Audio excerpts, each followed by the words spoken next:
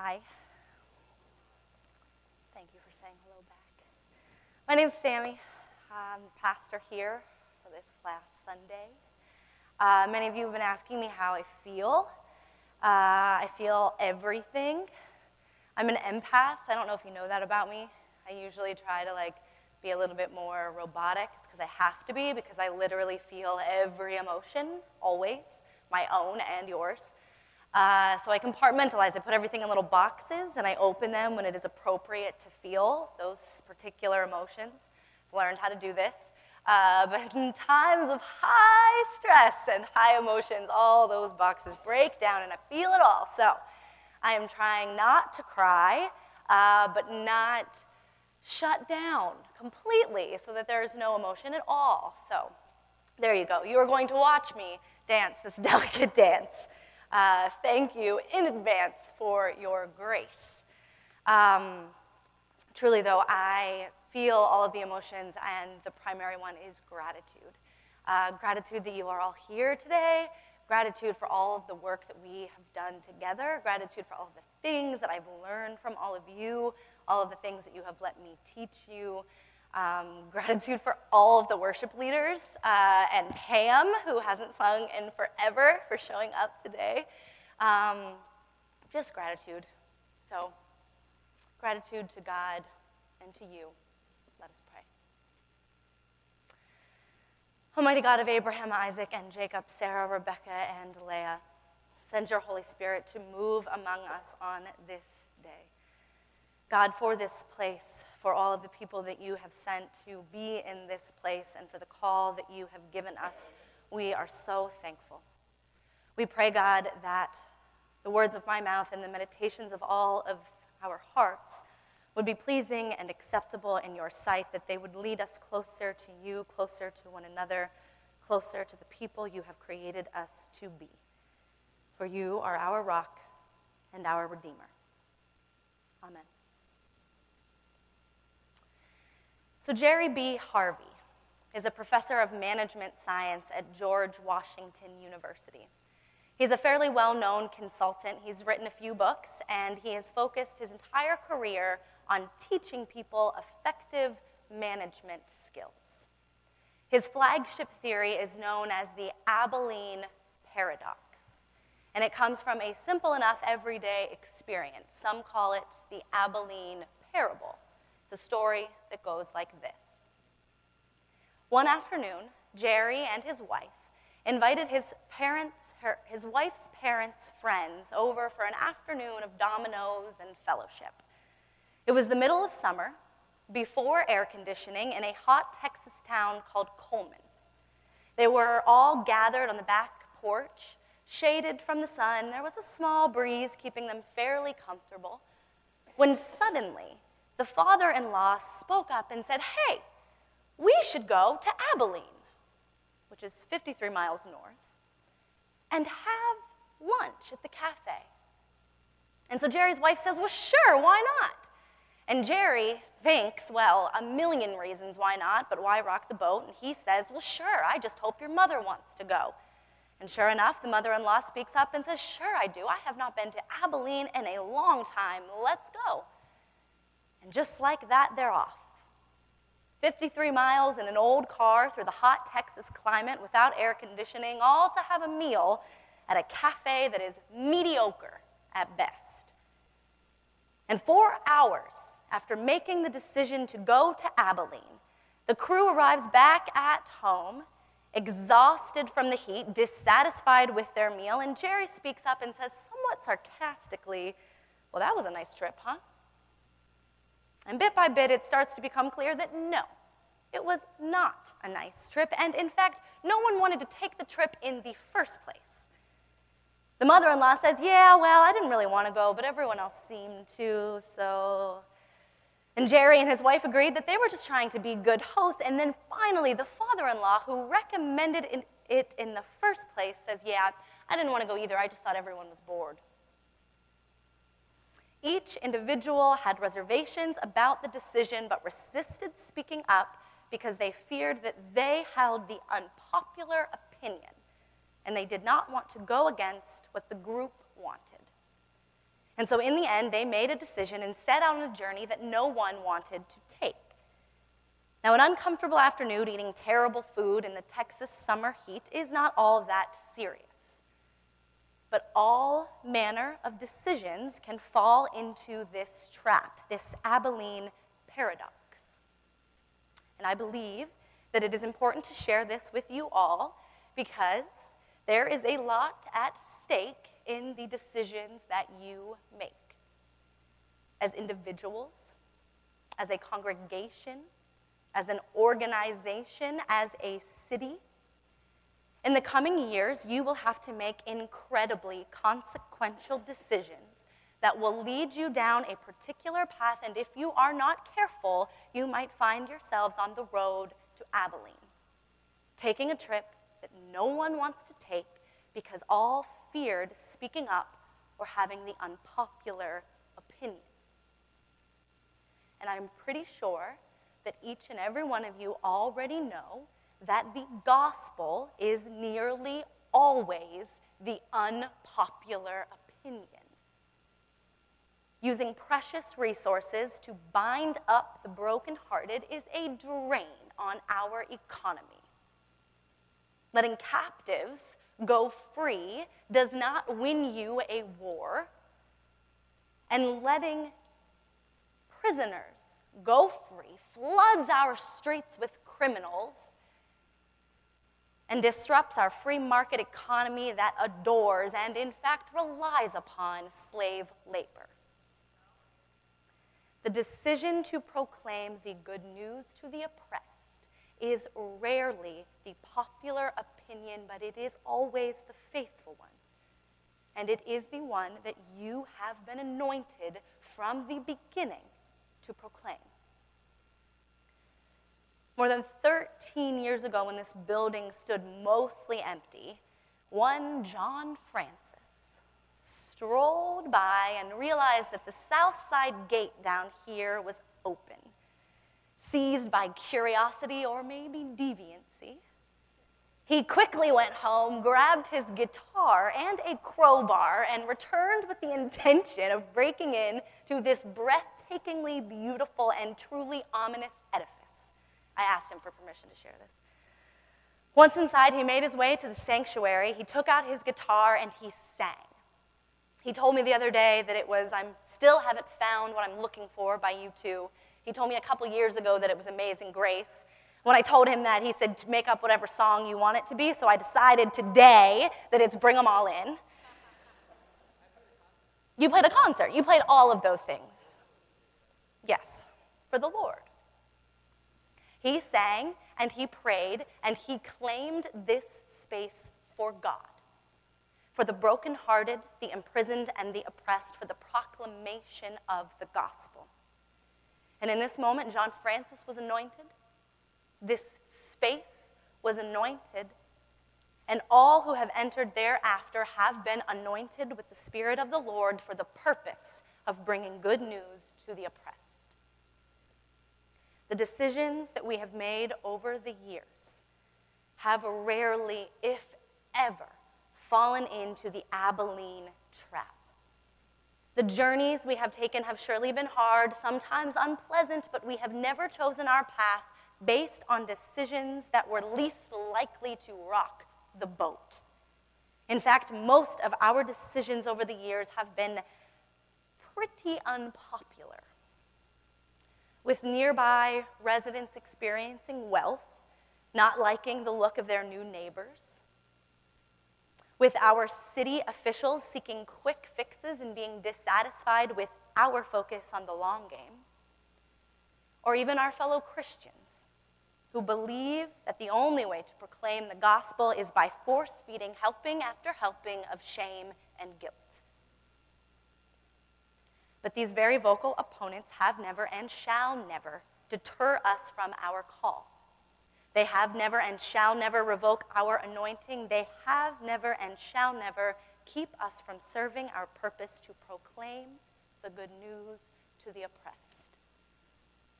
The expression of this purpose has evolved and changed. It's grown in some areas, it's rescinded in others, but it has all been according to the movements of the Spirit.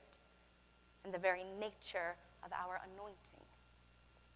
Because, friends, Broad Street Ministry has been anointed by the Spirit for a purpose: to answer an ever-evolving call to proclaim good news to the oppressed, especially when that good news is unpopular and not easy to proclaim. And before I get into the call that I believe that you are currently situated to answer, I just want to pull out a few things from this text from Isaiah that are important. This text is, in fact, the lectionary text for this Sunday, the first Sunday in our Christmas season, and for good reason. I've said last Sunday, if you were here on Christmas Eve, that Christmas Eve always feels like such a strange season. Advent and Christmas, it's all bizarre because we spend 4 weeks in Advent lamenting and longing. And then on Christmas Eve, we celebrate and we are joyful, and sure enough, the next day we awake to the same realities that plague us. We proclaim that the light has entered the world, but we also acknowledge every single year that we are still waiting. We are still waiting for all to be made new, for reconciliation to be complete. And so this text from Isaiah brings us a word of comfort and also a word of challenge in the midst of our complicated Christmas season. You see, Isaiah proclaims this word to Jerusalem during one of their greatest seasons of waiting. After they had returned from exile, you'll remember that the Babylonians destroyed Jerusalem, destroyed the temple, took them off to Babylon as slaves. But then Cyrus the Great delivered Israel, delivered the Judeans, brought them back to their city, and decreed that the temple be rebuilt. And so this text comes at a time when the Judeans are back. They have begun rebuilding the temple, but it's not quite what they thought it was going to be. They believed in their heart of hearts that God had delivered them and that all would be well, but it wasn't. The temple was taking longer than expected. Many of the Judeans had returned, but not all of them. Some were still in exile. There was abundance in the land, which of course means that there was also rampant economic and social inequality, and the people were getting antsy. The hope that they had had for their nation, one set apart, a beacon, a blessing for all nations, well, this had yet to be fully realized. And so in the midst of all this, Isaiah cries out to God for guidance, and God tells Isaiah that a Redeemer is in fact coming, that God remains faithful to Jerusalem, and that the Spirit of the Lord is coming to anoint Isaiah. It is with this newfound hope and commission that Isaiah cries out the words from our text today. The Spirit of the Lord God is upon me because the Lord has anointed me to bring good news to the oppressed, to bind up the brokenhearted, to proclaim liberty to the captives and release to the prisoners. Now, John Francis told me today that in the Episcopal tradition, they don't make him learn Hebrew or Greek. And I told him, well, that's a shame, you're missing out, because my entire sermon relies upon knowing Hebrew. I'm not going to bore you with the details, but I am going to tell you that in the text that we read today, this is the NRSV translation, it says, "The Spirit of the Lord God is appointed me because the Lord has anointed me." There is a partial stop here, a semicolon. And then it says, "The Lord has sent me to bring good news, sent me to bind the brokenhearted, sent me, sent me, sent me." But in the Hebrew, there is no partial stop here. The text should be read, "The Spirit of the Lord God is upon me because the Lord has anointed me to bring good news to the oppressed." This may seem insignificant, but the partial stop here communicates that the anointing is an end in and of itself. Whereas without the stop, the anointing has a purpose. You see, Israel had a often misguided, incomplete understanding of their blessedness. They thought that they would be delivered from oppression because they are the blessed people of God, that their blessing, their anointing was an end in of itself, but this is not so. For God blessed Jerusalem so that Jerusalem could be a blessing for all nations. So that Jerusalem, this city on a hill, could be a beacon, a model for the rest of the world. Their anointing had a purpose, and that purpose was to end all oppression, inequality, and injustice. Their anointing is not a full stop, it's not even a partial stop, because what comes next flows from the anointing. They are anointed for the purpose of bringing good news to the oppressed. And having received this anointing and this purpose, the prophet Isaiah proclaims that he will not rest. He will not keep the peace. He will not fall into that Abilene paradox because he has been anointed for a purpose, and he will not stop until this purpose is fulfilled. He will not rest until Jerusalem is no longer called forsaken, until God names her, "My delight is in her." He will keep working until Jerusalem finally becomes the just, peaceful, good, and beautiful city that it was created to be, the city that the world needs it to be. And friends, this is the character, the quality, and the purpose of your anointing as well. To not rest, to not keep your peace, to cry out and march and work until this city, this world, this country becomes the just, peaceful, good, and beautiful creation that God created it to be. This has been the purpose of your anointing from the beginning. The particular expression of your purpose has evolved and changed over the years, and I hope that the next several is no different. I know that you have sustained so much change, and that often makes you feel anxious, uncertain, and even fearful for your future. But I pray that you will not allow this uncertainty to guide you on a road to Abilene. Change and evolution are the most natural expressions of your purpose. It is, in fact, the evidence of your anointing. Your purpose is and was and always will be to be a beacon, a model, an example of how the world should be. And so long as you stick to that purpose, the particularities, the expression must shift. It has to, because oppression and equality are always shifting and evolving. I had a very hard time putting together my final thoughts for you, where I believe the Spirit is leading you in 2018. And I think that that is in large part due to the fact that I won't be a part of it. I am not anxious. I am not fearful. I am not apprehensive, because I know and I believe that you are anointed and that you will continue to proclaim good news to the oppressed. It just makes me sad that I won't get to do it with you, that I won't get to build and explore with you on this next leg of your journey. It makes me sad, but I know that it is time for our paths to go a different way. I will take everything that you have taught me. I will truly be equipped to continue the work of the kingdom elsewhere, but only, truly, only because of the work that we have done together. And I'm going to tell you that I firmly believe that there is nothing more on mission than this. Because the work that we do together in this place is meant to spread. It's not meant to be confined to these walls, because what happens within these walls is meant to be a beacon of light for the rest of the world.